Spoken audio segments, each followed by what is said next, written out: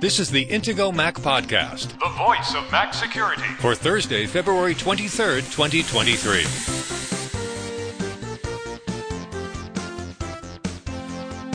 This week's Intego Mac Podcast security headlines include: Apple has clarified the security and privacy features of its latest operating system updates. Running Windows on a modern Mac just got a little easier. Thanks to Twitter, more people are hearing about two-factor authentication over SMS, authenticator apps, and security keys. We break down the security pros and cons of each. And speaking of authenticator apps, of course there are scam authenticator apps. We'll tell you about just one of them. Now, here are the hosts of the Intego Mac Podcast, veteran Mac journalist Kirk McElhearn and Intego's chief security analyst, Josh Long. Good morning, Josh. How are you today? I'm doing well. How are you, Kirk? I'm doing fine. Let's start by talking about some new information that Apple gave us about old security updates. Now, this isn't uncommon that this happens, but I seem to recall you, when talking about these recent updates, saying Apple didn't tell us anything about this, and we don't know the CVE numbers, and yet there they came again, giving us another reason to talk about the update, because now they've told us more about it. Yeah, it's kind of funny. So last week we talked about how Apple released macOS Ventura 13.2.1 and iOS 16.3.1. And we got a couple of other updates that Apple just didn't tell us anything about, which were tvOS and watchOS updates. We finally got information about those updates on Monday of this week. So an entire week later, they finally added the details about what was patched in those updates. And the same vulnerability, by the way, was also patched for the new Ventura and iOS 16 updates as well. So they went back and added an additional entry to those security release notes. So what do we need to know about this hidden security update that is now unhidden? Okay, so for this particular update, they say that processing a maliciously crafted certificate may lead to a denial of service. They say that this issue was addressed with improved input validation. So it's a little bit vague. They do say that a Google Chrome person reported this to Apple. So my guess is that, like you were saying last week, this is probably one of those coordinated disclosure things. Maybe there was a particular certificate issuer that had a problem that they needed to fix. And so maybe, Apple and Google and other companies had to wait until that issue was fixed before they announced this, because they didn't want bad guys to go fishing and try to figure out what exactly this was and how they could exploit it. In any case, this was patched across the board in all of the Apple updates last week. So let's talk about these certificates for a minute. A certificate is basically a cryptographic signature that proves that a website is a website that it's supposed to be, or an app is made by a certain developer. If this is a web certificate, are these cached on servers around the world, in the sense that when the certificate is updated, it takes time to propagate? So could that be a reason to delay talking about this vulnerability? Well, I don't think it would be something related to any kind of caching concerns. I think what may have happened is there was a particular certificate issuer that had some problem. Somebody was able to exploit a vulnerability in their website and create malicious certificates that appeared to be from a legitimate company. I mean, we really don't have a lot of information, so it's hard to say. We can only really speculate. But I'm guessing it was probably something along those lines. Were there any other fixes that we learned about? Well, yeah. So we just got 16.3.1 last week, and the previous release was 16.3, and it turns out that there were some interesting new things revealed about 16.3. There were 3 vulnerabilities about which Apple added entries in the 16.3 release notes. They say there was a crash reporter issue. There was an issue where an app may be able to execute arbitrary code out of its sandbox with certain elevated privileges. And wait. Can you translate that into English? Execute arbitrary code out of its sandbox with elevated privileges.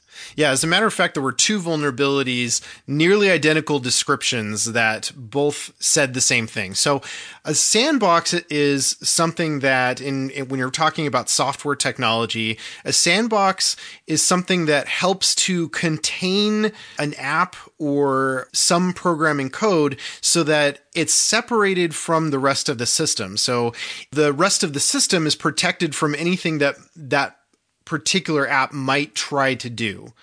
This also means that app has limited access to other parts of the system in terms of readability of other things. So it won't be able to, like Sandbox apps on the Mac, for just one example, they can't have access to your downloads folder unless you specifically grant that permission. That's one example. And same thing with documents folder. And there's a number of other things that a sandboxed app can't do by default unless you specifically grant it permission. So what Apple said that these vulnerabilities allowed for was that arbitrary code could be executed out of its sandbox or with certain elevated privileges. So basically that means that a maliciously crafted, maliciously designed app could do some things that it wasn't supposed to be able to do. Could access maybe parts of the system that it wasn't supposed to access, or it had extra privileges, things that a normal app from the App Store is not supposed to be able to do. Right. So arbitrary code doesn't mean just random code. It's just shorthand for saying, well, any code. The app can do anything.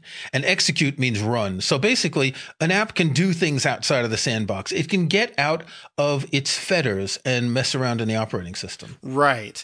You know, it's kind of funny because we've recently been talking about ChatGPT and how people have been able to jailbreak ChatGPT. They've basically been able to trick it into thinking that it is another AI called Dan. Do anything now. And they're able to get ChatGPT to respond as though it is this other bot that can, respond to anything without any restrictions. And this is kind of like that. It's breaking out of the sandbox in the same way that you can trick ChatGPT into breaking out of its sandbox. You can potentially have malicious apps breaking out of their sandbox and doing bad things on your device. So the best example you gave of the downloads folder is you don't want any app to access your downloads folder, and you grant permission to those which need to access the downloads folder. And if another app, particularly something in the background that you're not even aware of, can access your downloads folder, it can take files of yours and send them to a remote server. Or as you like to say, it can exfiltrate files. Right, exactly. So obviously this is something that we wanted to make sure was patched, that Apple wanted to make sure was patched. And so they did so. However, they took a little bit of time to finally explain the details of this. And I think that what they were doing is they were waiting for Trellix, the company that found these vulnerabilities, to finish writing up their blog post, which they just published. And so Apple went back and added these entries to the iOS 16.3 and other related security updates. Okay, this is mainly a Mac and iOS podcast, but we do talk about running Windows occasionally. We've discussed how you can run Windows on a M1 or M2 Mac. Now, previously, with apps like VMware Fusion and Parallels Desktop, you could emulate Windows on an Intel Mac, but it's different with the M1 and M2 Macs because these are ARM-type processors. Now, Microsoft has had an unofficial build of Windows 10 and then Windows 11 that you could get access to by joining the Insider program. It all felt kind of seedy, like you're going around the back of the bar and getting something from a guy, right? And yet it was legal to do, even though Microsoft is not, at least not yet, releasing a version of Windows for ARM processors. So Microsoft has, as Ars Technica said, officially blessed Parallels as a way to run Windows on M1 and M2 Macs. So you won't have to go around the back of the bar to join the Insiders program and get the, version of Windows that fell off the truck, but you'll be able to do it the normal way. And what's interesting is that they really only talked about Parallels Desktop. Now, when the M1 Macs came out, I used to use VMware Fusion. I need to use Windows very occasionally. And VMware Fusion did absolutely nothing to update for Apple Silicon Macs. And I moved over to Parallels, which has worked since a couple months after the M1 Macs came out. So it looks like Parallels going forward is going to be the best way to run Windows on an M1 or M2 Mac. Right. That's the official Microsoft blessed app for doing this. Of course, you can use VMware Fusion. I think one reason that Microsoft didn't bless VMware's solution is that they took a really long time to come out with compatibility for M1 and M2 Macs. It also might just be that Parallels has some deal behind the scenes with Microsoft, and maybe they're paying Microsoft for kind of an official blessing or something like that. Who knows? Now, it is possible to use freely available software to do this as well. We've talked about that before, that you can use an app called UTM, which is based on QEMU or QEMU, which is an open source emulation and virtualization software. So UTM is kind of interesting because it will also emulate Intel hardware if you choose to run the Intel version of Windows on your M1 Mac. If you want to do that, that is an option with an emulator. If you're just using a virtualization app that doesn't do emulation, then you can only run Windows for ARM on M1 or M2 Macs, and you can't run the Intel version of Windows, the standard everyday version that everybody uses of Windows. Well, this could be leading to a officially commercialized version of Windows for ARM processors if enough PC makers want to adopt ARM processors as well. There are lots of reasons they offer better battery life, among other things. Right. And in fact, Microsoft actually has an official developer's kit that you can buy, kind of like when Apple had sort of a developer kit that you could buy if you wanted to start programming for the new architecture and test your apps before they were widely available to the public. Microsoft is doing exactly the same thing with an ARM-based PC that they're offering to developers. So Microsoft is definitely looking at expanding to ARM, to being willing and open to do that, which is kind of interesting because historically there's been this Wintel, Windows and Intel kind of go together. Maybe Microsoft is expanding its options. So if you use WhatsApp, it's possible that someone can take over your account because phone numbers are being reused. I'm not sure I understand this. Okay. There's a story on the Register, WhatsApp account takeovers. Yeah, it's a thing. And they say, blame it on phone number recycling. Yes, that's a thing too. The story here is just that it's not that if you have always had a particular phone number that somebody else can get access to your WhatsApp account. It's more that if you... Let's say, for example, you switch phone providers and you don't have them move your phone number from your old provider to your new provider. And it's just easier or costs less or whatever the circumstance is, you just get a new number. In that situation, if you previously had WhatsApp with your old phone number, it's theoretically possible, and in fact it has happened, where somebody has been able to recover access to a WhatsApp account using that old number. Because WhatsApp knows that number, they can associate it with you, they can send you text messages to that number to sort of like validate and verify that you really own that number. And the whole story is really based on that. So if you have a WhatsApp account, I guess probably what you would need to do, I suppose, would be to deactivate that account and create a new account once you get your new phone with your new phone number. So if you are changing phone numbers for any reason, you should delete your account with WhatsApp or anything else that is phone number based, because phone companies reuse numbers sometimes as quickly as 90 days after you've stopped using it. Some claim to take about a year. But what that means is that if you have anything linked to your phone number and for whatever reason you have to change numbers, it won't take long before the phone company gives that number to someone else. And people could be calling the old number thinking it's you, and that could lead to all sorts of problems. Right. The onus is on the user to make sure that they notify all of their contacts that their phone number has changed. That's really important. And another thing that we should talk about in this context too is that, remember SMS two-factor authentication? This is a good reason to not use that, because if you change your phone number, now somebody else is going to get your SMS codes. That's really not good. Okay, let's take a break. When we come back, we're going to talk about two-factor authentication on Twitter and more.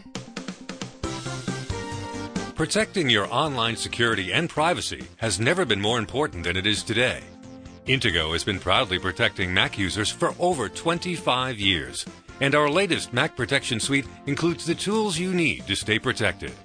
Intego's Mac Premium Bundle X9 includes Virus Barrier, the world's best Mac anti-malware protection; Net Barrier, powerful inbound and outbound firewall security; personal backup to keep your important files safe from ransomware, and much more to help protect, secure, and organize your Mac. Best of all, it's compatible with macOS Ventura and the latest Apple Silicon Macs. Download the free trial of Mac Premium Bundle X9 from Intego.com today. When you're ready to buy, Intego Mac Podcast listeners can get a special discount by using the link in this episode's show notes at podcast.intego.com. That's podcast.intego.com. And click on this episode to find the special discount link exclusively for Intego Mac Podcast listeners. Intego, world-class protection and utility software for Mac users, made by the Mac security experts.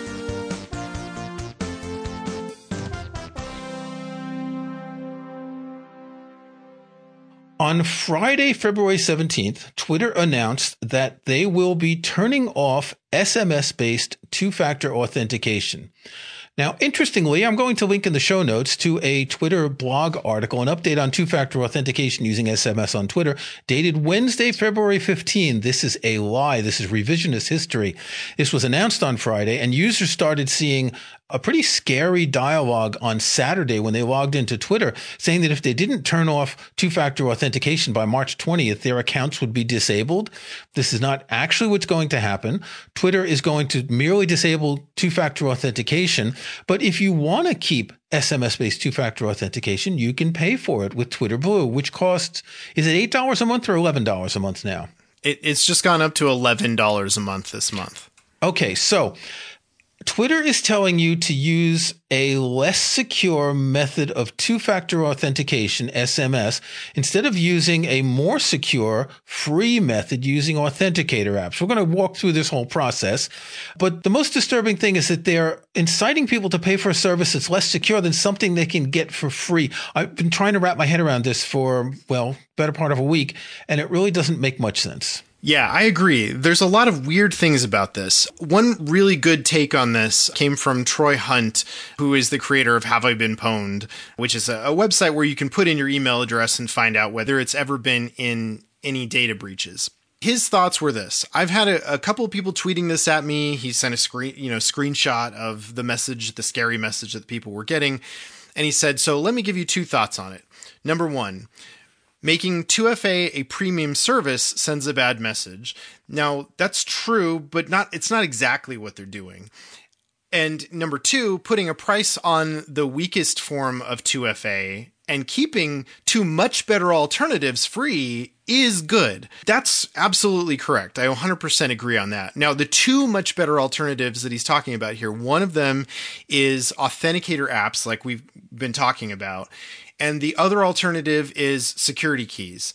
Twitter actually gives three different options. They're taking away one option, and that option is the least secure of them, which it's SMS. We've talked about this many times about how if you have no other option, SMS is an okay way to do two-factor authentication.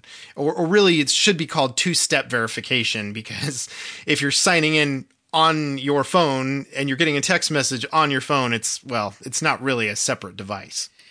It's worth noting that uptake of two-factor authentication on Twitter is low. Only about 2.6% of active accounts use this. This is as of December 2021 when Twitter published a security document. About 3/4 of these use SMS-based two-factor authentication, less than 30% an authenticator app, and 0.5% use a security key. Now, a security key is really for the people who need the ultimate security. It's for presidents and top-level journalists and activists and all that. And we've talked about security keys recently because Apple's adding them to add additional protection to Apple IDs. So we really don't want to suggest that anyone use that, but we do have an article on the Intego Mac security blog of how to set up two-factor authentication on Twitter, talking about using authenticator apps or using the built-in keychain on Mac, iOS, and iPadOS.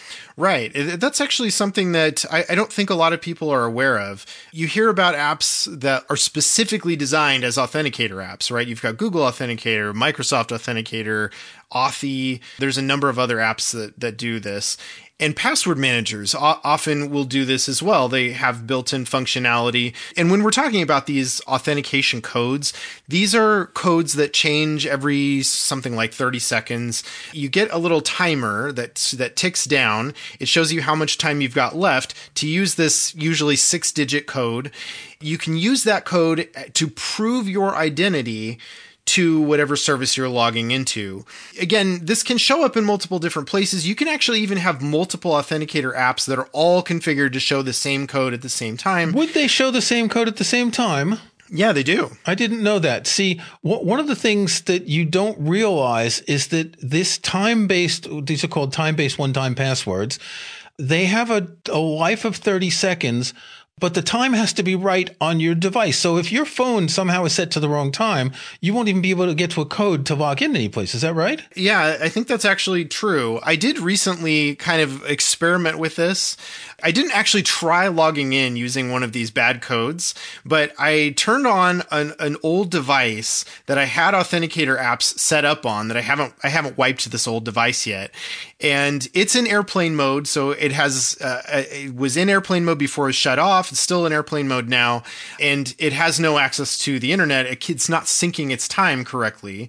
I noticed that the codes were not correct. They were out of sync, which is probably just because it's not being internet connected. It's not synchronizing its time with a time server. And so it's just off just enough that it's not accurate anymore. And I wouldn't be able to use those codes very likely. One thing to point out about Twitter is that they could have offered email-based two-factor authentication. Now, when you verify your email address on Twitter, they send you a 6-digit code by email to prove that you've got that email address. Elon Musk replied to a tweet saying that it was costing Twitter $60 million a year for scam SMS requests or something like that. And he said, yes. It's hard to imagine that email would cost anything. You've got some bandwidth cost. You've got some, processor time for servers and stuff, but it's essentially free. Why do they not assume that email is a usable alternative that's a lot easier than setting up this authenticator app? Because let's be honest, you and I, we're comfortable with an authenticator app or a password manager, but the vast majority of people don't understand why they need something else to be able to log into Twitter. Yeah, this is a really good point because a lot of services are actually doing this now. In fact, many times they give you multiple options. They'll say, do you want us to send you a text message? Do you want us to call you? Do you want to use an authenticator app if you've got that set up? Or should we send you an email to your registered email address?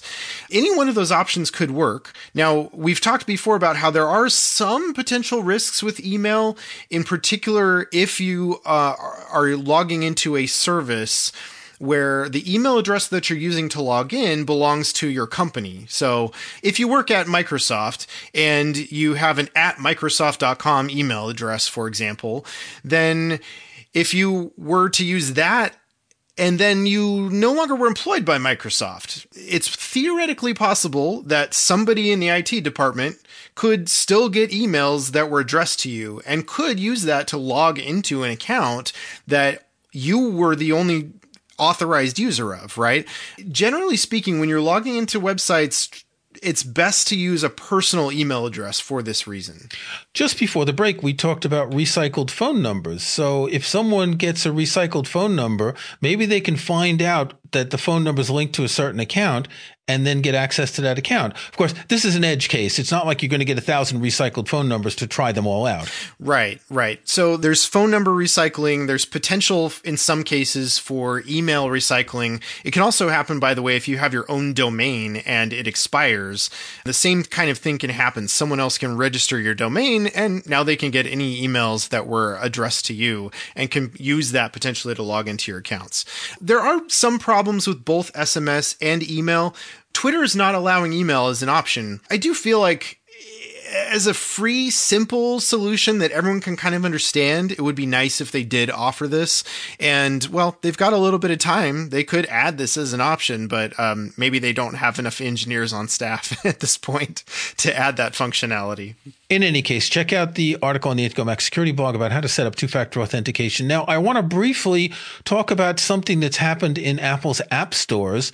A scam authenticator app was stealing QR codes. Now, when you set up two-factor authentication with an authenticator app, you are often presented with a QR code that your device has to read. Of course, this is really easy when you're on a Mac and you've got the QR code and you have to figure out how to get the QR code into the software on your Mac. Fortunately, there's always a link to click if you can't read the QR code to get like a 16-digit alphanumeric code that you enter into your password manager or authenticator app. When they present a QR code on a screen like that, they're expecting you to use your phone to be setting up the authenticator app on your phone. But if you're on your phone already, how do you do it? That's a little bit confusing. Anyway, a scam authenticator app in the App Store was stealing QR codes, which means that technically, if they've got enough data about users and what their account names are, they could use those QR codes to set up two-factor authentication for themselves rather than you setting it up. Or they could set up two-factor authentication at the same time as you because you can set it up on multiple apps and multiple devices. Right. This is kind of a big deal. Like, how does Apple vet apps like this? Theoretically, maybe they had somebody who was doing the review process. Maybe they created a new account. Maybe they added two-factor authentication and tested to see whether that basic functionality worked, right? Maybe they scanned a QR code with this illegitimate app and found that that code that they got from it actually worked to log into the site. And they thought, okay, well, it seems to work just fine.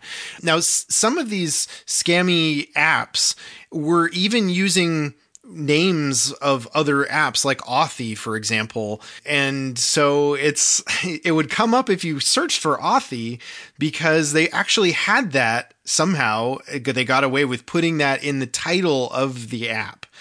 That's a really big problem and something that we see a lot of on the App Store, where developers will give an app this really long, complex name, and they'll sneak in some keywords there to try to get it to show up higher in search results. Things that aren't really part of the name of the app, but they're just trying to cram as many keywords in there as they can, including sometimes ripping off other developers', trademarked names. We're going to link in the show notes to Michael Tsai's blog. Now, Michael is a developer who's been developing Mac apps for decades, and he has a wonderful blog with links to various people when they're talking about issues. And he makes a comment about this issue. He says the point is not that Apple should have caught this, but that in general they can't, so they should not be claiming to keep you safe. And this is a real problem because Apple does claim to keep you safe, that the App Store keeps you safe, but this kind of behavior by apps is something they simply can't catch. And this is ammunition in the argument against Apple being the only App Store provider for the iPhone and iPad, right? If Apple's not getting this right, and Apple claims to be doing it the best, and we know better than anybody else, we know this whole process, we've got this down, we've been doing it for years, and anyone else coming in, they're just going to mess everything up. Well, Apple, you're not doing a perfect job right now either, so... Okay, that's enough for this week. Now, I want to make you a bet. I bet that we will have something more to say about Twitter next week. Okay. What do you think they're going to do? They're going to add email-based... They're going to do something dumb, I think. Since Elon Musk has taken over Twitter, they've done enough dumb things that affect usability and security, things that we talk about for the reasons of, security and privacy. And I bet they're going to do something else by next week. Until then, Josh, stay secure. All right, stay secure. Thanks for listening to the Intego Mac Podcast, the voice of Mac security, with your hosts Kirk McElhearn and Josh Long. To get every weekly episode, be sure to follow us in Apple Podcasts or subscribe in your favorite podcast app. And if you can, leave a rating, a like, or a review. Links to topics and information mentioned in the podcast can be found in the show notes for the episode at podcast.intego.com. The Intego website is also where to find details on the full line of Intego security and utility software. Intego.com.